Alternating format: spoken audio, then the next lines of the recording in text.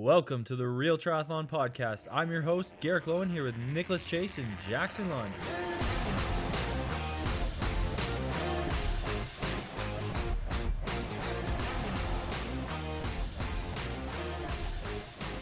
You sit like a person and do this? I don't need to sit in no video.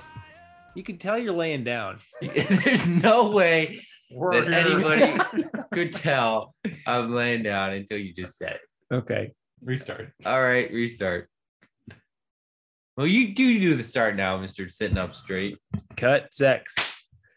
And we're back with our most frequent flyer on the Real Triathlon Podcast, Jackson Laundry. No, Cody Beals. It's the fourth time, guys?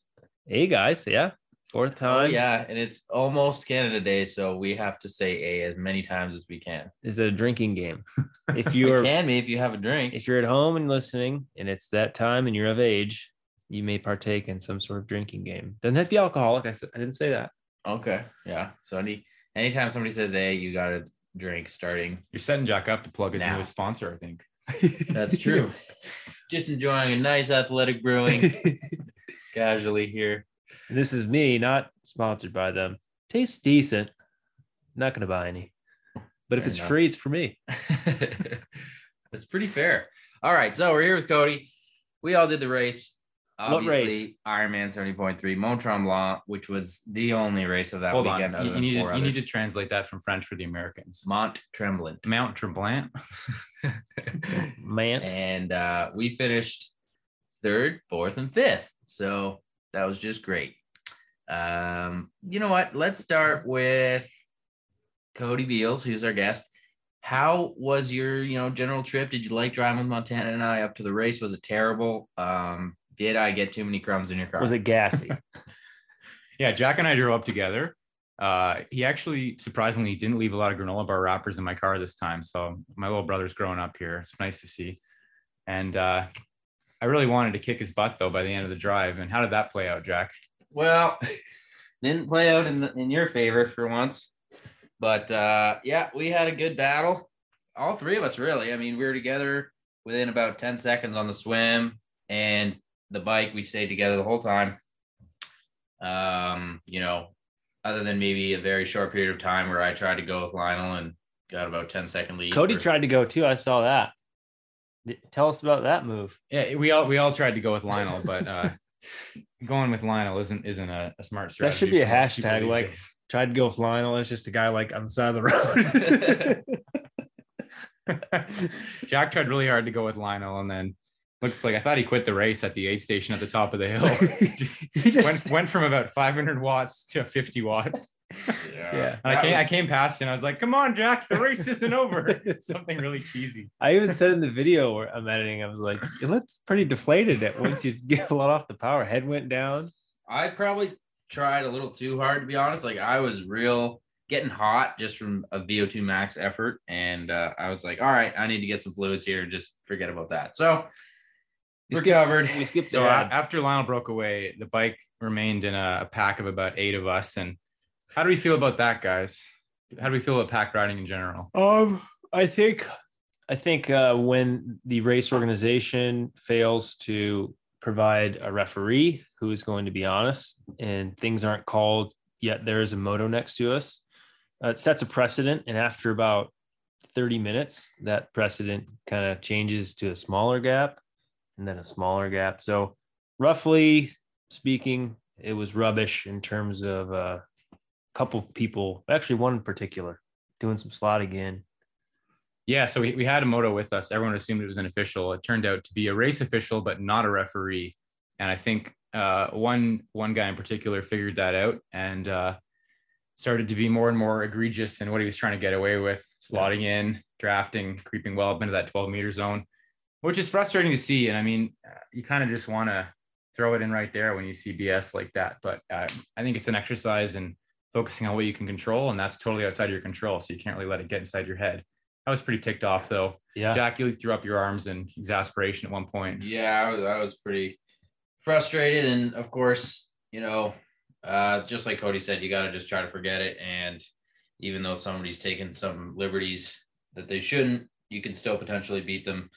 So that was kind of what I tried to focus on. But I think the main issue for me is like there needs to be a referee, one for the men's race, one for the women's race on the pro side on a moto minimum. So they on a motorcycle they can easily police 2 or 3 or 4 packs at least for a significant chunk of the race. And in this race, there was really only 1 pack, so we should have had a referee with us almost the whole time. I know that Ironman did kind of reduce the funding for this race a little bit, probably based on entries or I don't know what, and probably there were less referees than there's ever been, so nobody saw this coming. But yeah, maybe there were referees and they were on schedule and then they got sick the night before.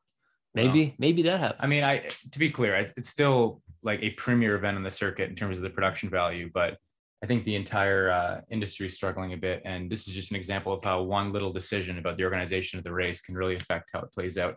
But I also think pros need to take some ownership. Like, I really hate the mentality some athletes seem to have of basically seeing whatever the heck they can get away with when the official isn't paying attention. And I mean, you see it at the swim start when guys are creeping forward before the gun goes. I see guys cutting pylons. I mean, it's such a long race. Officials aren't ever present. You really have to self-police and self-regulate. And I don't know how people that cheat like that can maintain self-respect. It's kind of equivalent to doping, in my opinion.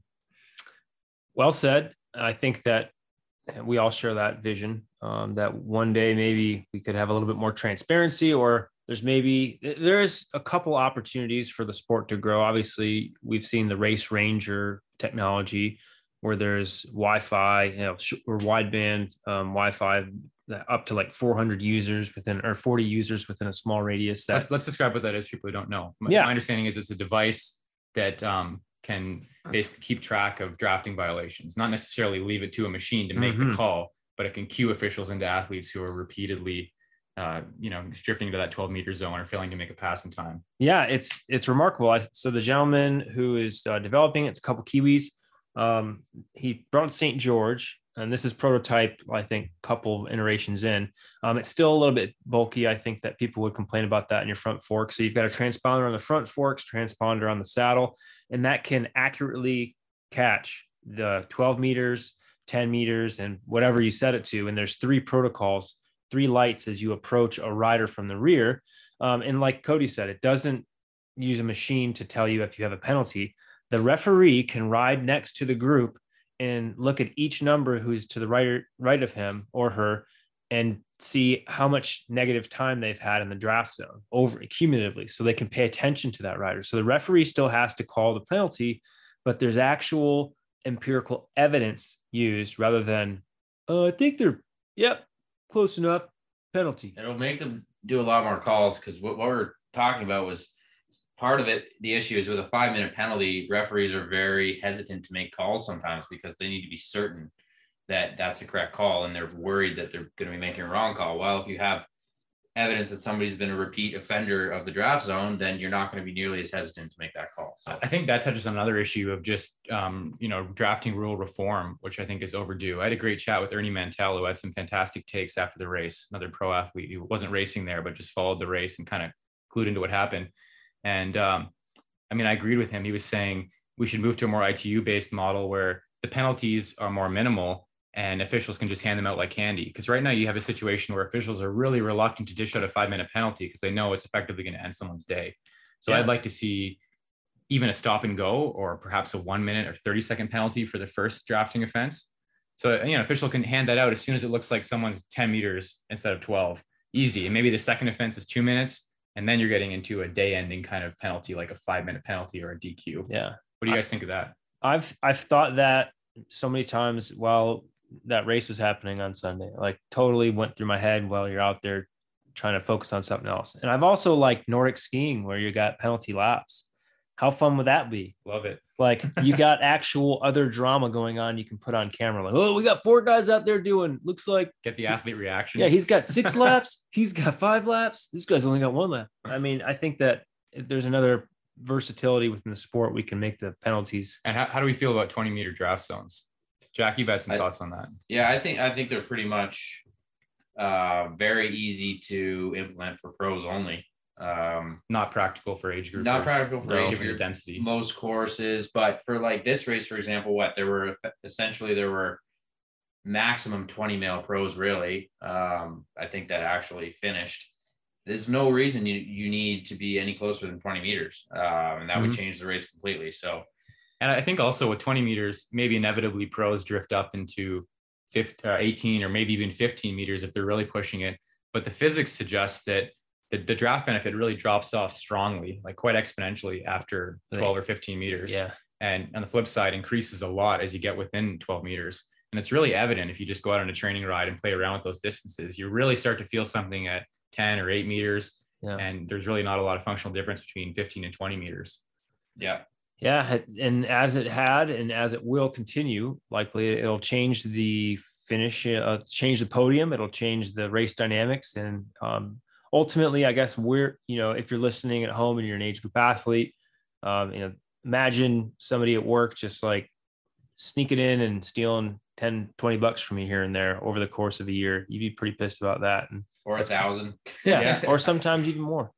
I will say Tremblant is not the first podium I've lost out on to a pretty clear drafting violation. Yeah, 5 minutes would have been that exact. And podium. Unfortunately, the difference in prize money and bonuses from third to fourth is pretty significant. Yeah, I didn't total it up for the heartbreak, but yeah, fourth to third is always the biggest drop situation. And let's talk about exactly how that went down. I guess moving on from the drafting situation. So the bike was the bike. We get off together, a group of about 8 of us. And what happened in transition, Jack? Well, okay, upon later reflection and realization, I watched Lionel's race recap video, watched him rack his bike in the video, which Talbot got, and his saddle was like just the nose of it was on the rack. So that's a little bit less blame preemptively. But anyways, I slammed my bike into the rack to like rack it, and I just kind of, duffed it a little bit and hit the rack pretty hard with my front tire, and Lionel's bike fell over. Brand new bike. And literally brand new, first race he's ever done on it. And then his bike fell over into Brent's area. And so Brent then gets to his bike in rack spot, and he was right behind me. And he's like, "Oh, come on, Jack." It's like, freaking dude. We had a little argument there in the transition zone. My perspective. So 8 of us are careening into transition within about 10 seconds of each other. Yeah. Jack just throws his bike at the rack. He's conducting a scorched earth campaign in T2. The transition area is just a complete battlefield. Brent's yelling at Jack. I'm just trying to put on my shoes, hopping around on one foot. Just a complete cluster F of a situation. Anyway. And I did just mention in the other podcast that we should allow checking in T1 and T2. Yeah, I actually got a penalty at ITU Worlds in 2015 for only racking my bike by 1 brake lever. They want you to rack it by 2. Yeah, brake safety levers, not by the saddle. So overall, I wouldn't be opposed to some more ITU style penalties just to increase the professionalism of the sport a little bit. Well, yeah, and also some races we have bins and everything has to be in the bin. Some races there is a bin and they're like, make it in the bin if you can. And then there's no bins. So we're just dealing with a little bit of stuff here that's kind of non-traditional. So then out on the run, Lionel was Cody was first out of transition Lionel was 2:30 up ahead of us. Right. Of well, the group, he's gone. I was first out. Jack quickly runs up onto my shoulder and then takes the lead. Took about a K. Just set like an absurd pace. I thought it was like an Olympic distance race. But I mean, I train with Jack a lot. We usually run, fair to say, we usually run together very, very similarly in training. Oh, yeah. So I figured it was a bluff. And this is like poker at the pro level. Yeah. So I decided to call his bluff and hang with him, but the core temperature was getting critical and there was no ice out there yet. I think, Jack, you like dipped and scooped up some ice out of one of the bins. Yeah, there was a bin full of ice they were just pointing to, like, they off wouldn't the path. They wouldn't like, ice touch over you. there. And I was like, I took a step to the side and grabbed a big chunk because I knew it'd be worth it. Nick, did you think about going with?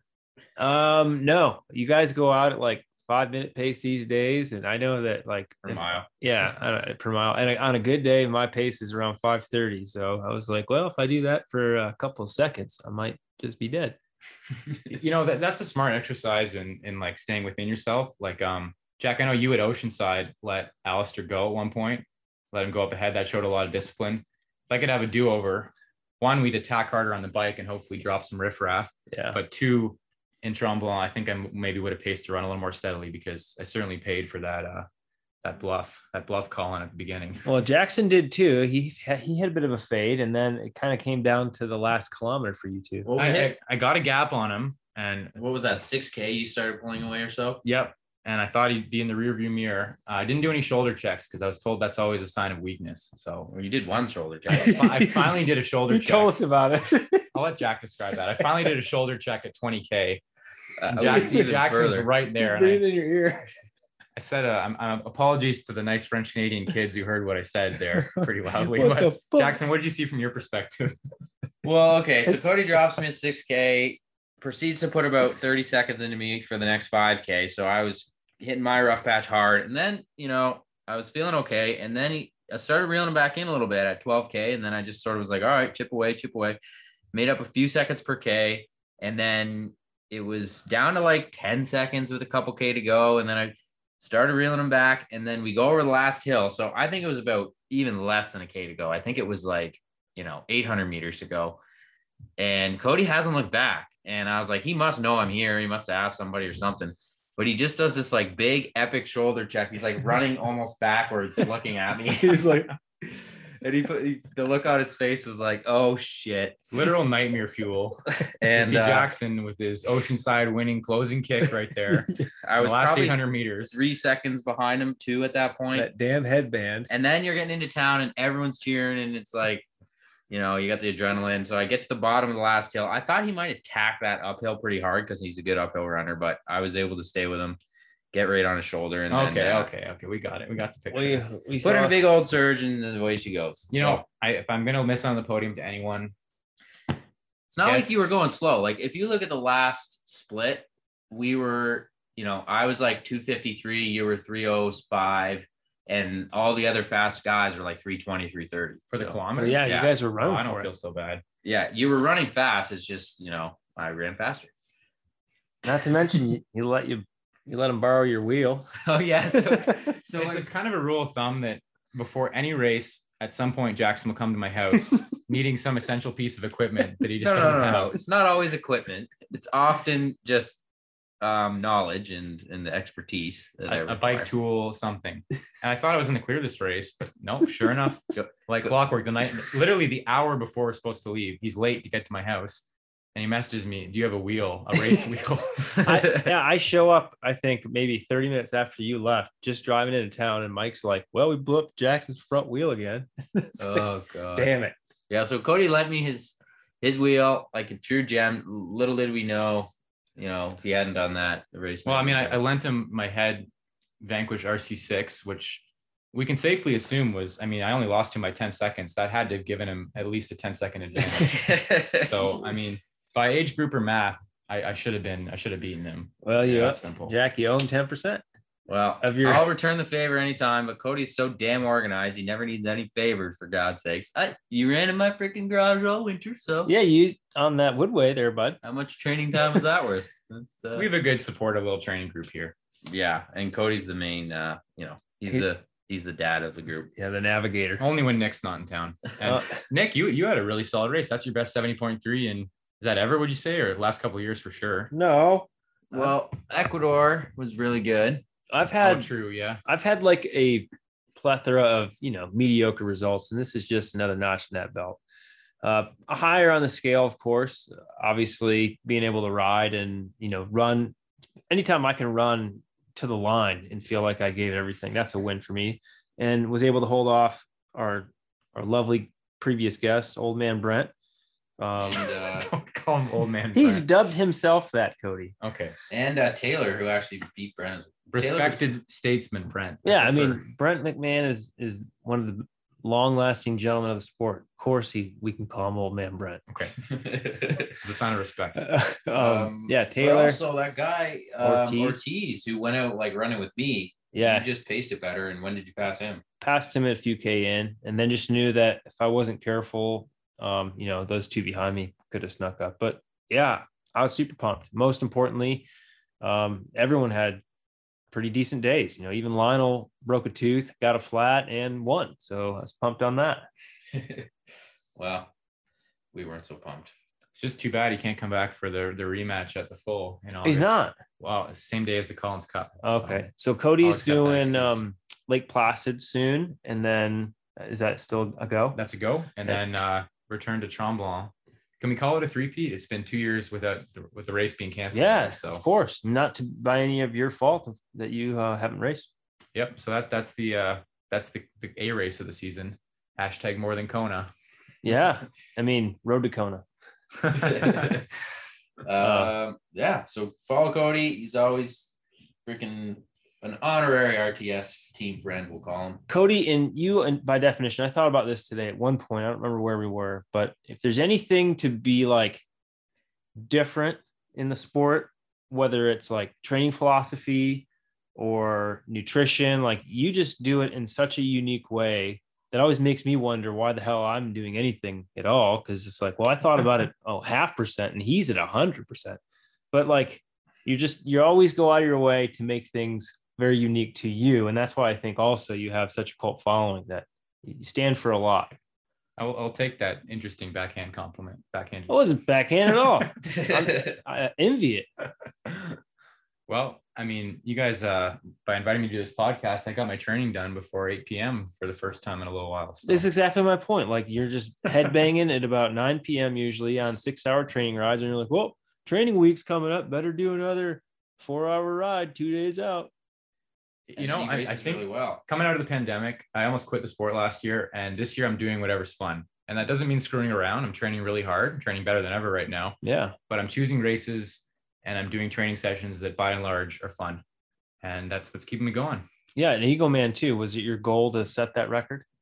Yeah. I mean, I should have had bigger fish to fry that weekend. It was the same weekend as the North American Ironman Championships. So the practical thing to do would have been to go there, but I've raced Eagleman pretty much every year of my pro career. It's the 4th time I've won the race. So I decided to go back there. I've got an amazing homestay, great community there. So it was more fun to me. How'd you feel about your PTO points on that one? You know, it's fair. Course record broken. Every pro acts like they deserve 100 points every time they win a race and break a course record. In that case, that's a big deal. I disagree. I think they gave me, 80 low 80s points for that. That seems reasonable. It wasn't a stacked start list. Tremblant, Jack and I earned 83-ish points. 82, yeah. That's absolutely reasonable. You know, I think the races that are paying out 100 points should be pretty few and far between. Yeah, I agree. I just thought that your win and course record should be at least 90. It's course record still condition dependent. It's kind of a red herring, I think. Well, then why are we like giving Blumenfeld all this awesomeness when he sets a world record at Cozumel? What's up with that? We shouldn't.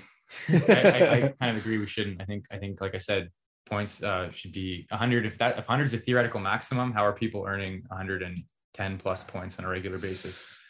But that's a topic for a whole other discussion. And I mean, you can debate the structure of the points, but by and large, it's arriving at the right result. So for you, in terms of top 20 by the end of the year, that's his goal. I put it on my story today. Top 20 or bust. I moved into 40th now. I'm clawing my way back up. I think my all-time highest was around 18th a couple of years ago. So yeah, you'll get it, dude. I mean, you've got 2 great races. One that you know so well. Your Ironman prowess is just, I haven't seen it really go super far off. It's always just like a percentage between what you want and what you get. Yeah, I'm feeling good about the ones coming up. Cody's an Ironman beast. Watch out at Lake Placid and Mont Tremblant for Cody to, be right up there getting some wins. Road to Kona. And Jack, you're off on a training camp with Matt Hansen gearing up for PTO Edmonton this week, right? Yeah, I leave on Monday. Well, by the time this comes out, I'll probably be gone. Training with the Hansenator. And have you ever trained with a more physiologically intimidating athlete than Matt Hansen? Well, no. He's a freak. Just like his his base work is insanely fast to where it's like, it's so fast that it would be hard for me to even achieve it like in a workout. Certified freak. It's 7 crazy. days a week.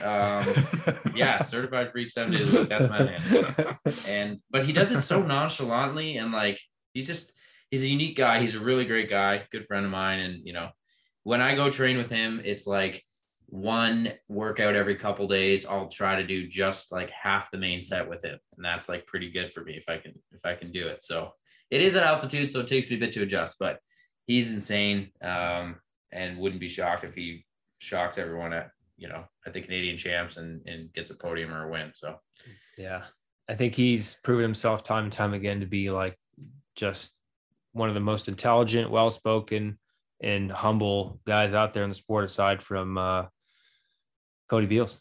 Yeah, no one should act surprised when Matt Hansen has another breakthrough like he did at Daytona. I mean, he's won the North American Championships 4 times now. Yeah. And people always kind of underestimate him, I think. I'm still calling him for a Kona podium, definitely at some point in his career. He just goes for it. He races to win every single time. He's just so humble and like, he's almost the opposite of Sam Long in the sense of like, he just kind of sits back, does his thing, is not too loud, not too like, look at me. And that's why people kind of overlook him, I think. And, not that he doesn't have respect within the sport, but he's as talented as anyone out there. But yeah. Anywho, we should probably wrap this one up. Everybody, thanks for listening. Check out our Mont Tremblant YouTube recap. Say it again, American. Mont Tremblant. Roll the R. Mont Tremblant. No, I'm not doing it. Give me some cotton balls. I'll put them on my cheeks. All right. Thanks, boys. We'll keep practicing Nick's French here. Check our YouTube channel. You'll see Cody's recap actually in person. If you watch the video, you can see the passing happen. If you've been wanting to see that. Anyways, thanks for watching, listening, and peace out, I guess. Peace. I got ish to do, flying through the sky in my parachute, dancing on the couch like I'm Tommy Cruise on a one-man mission trying to see it through.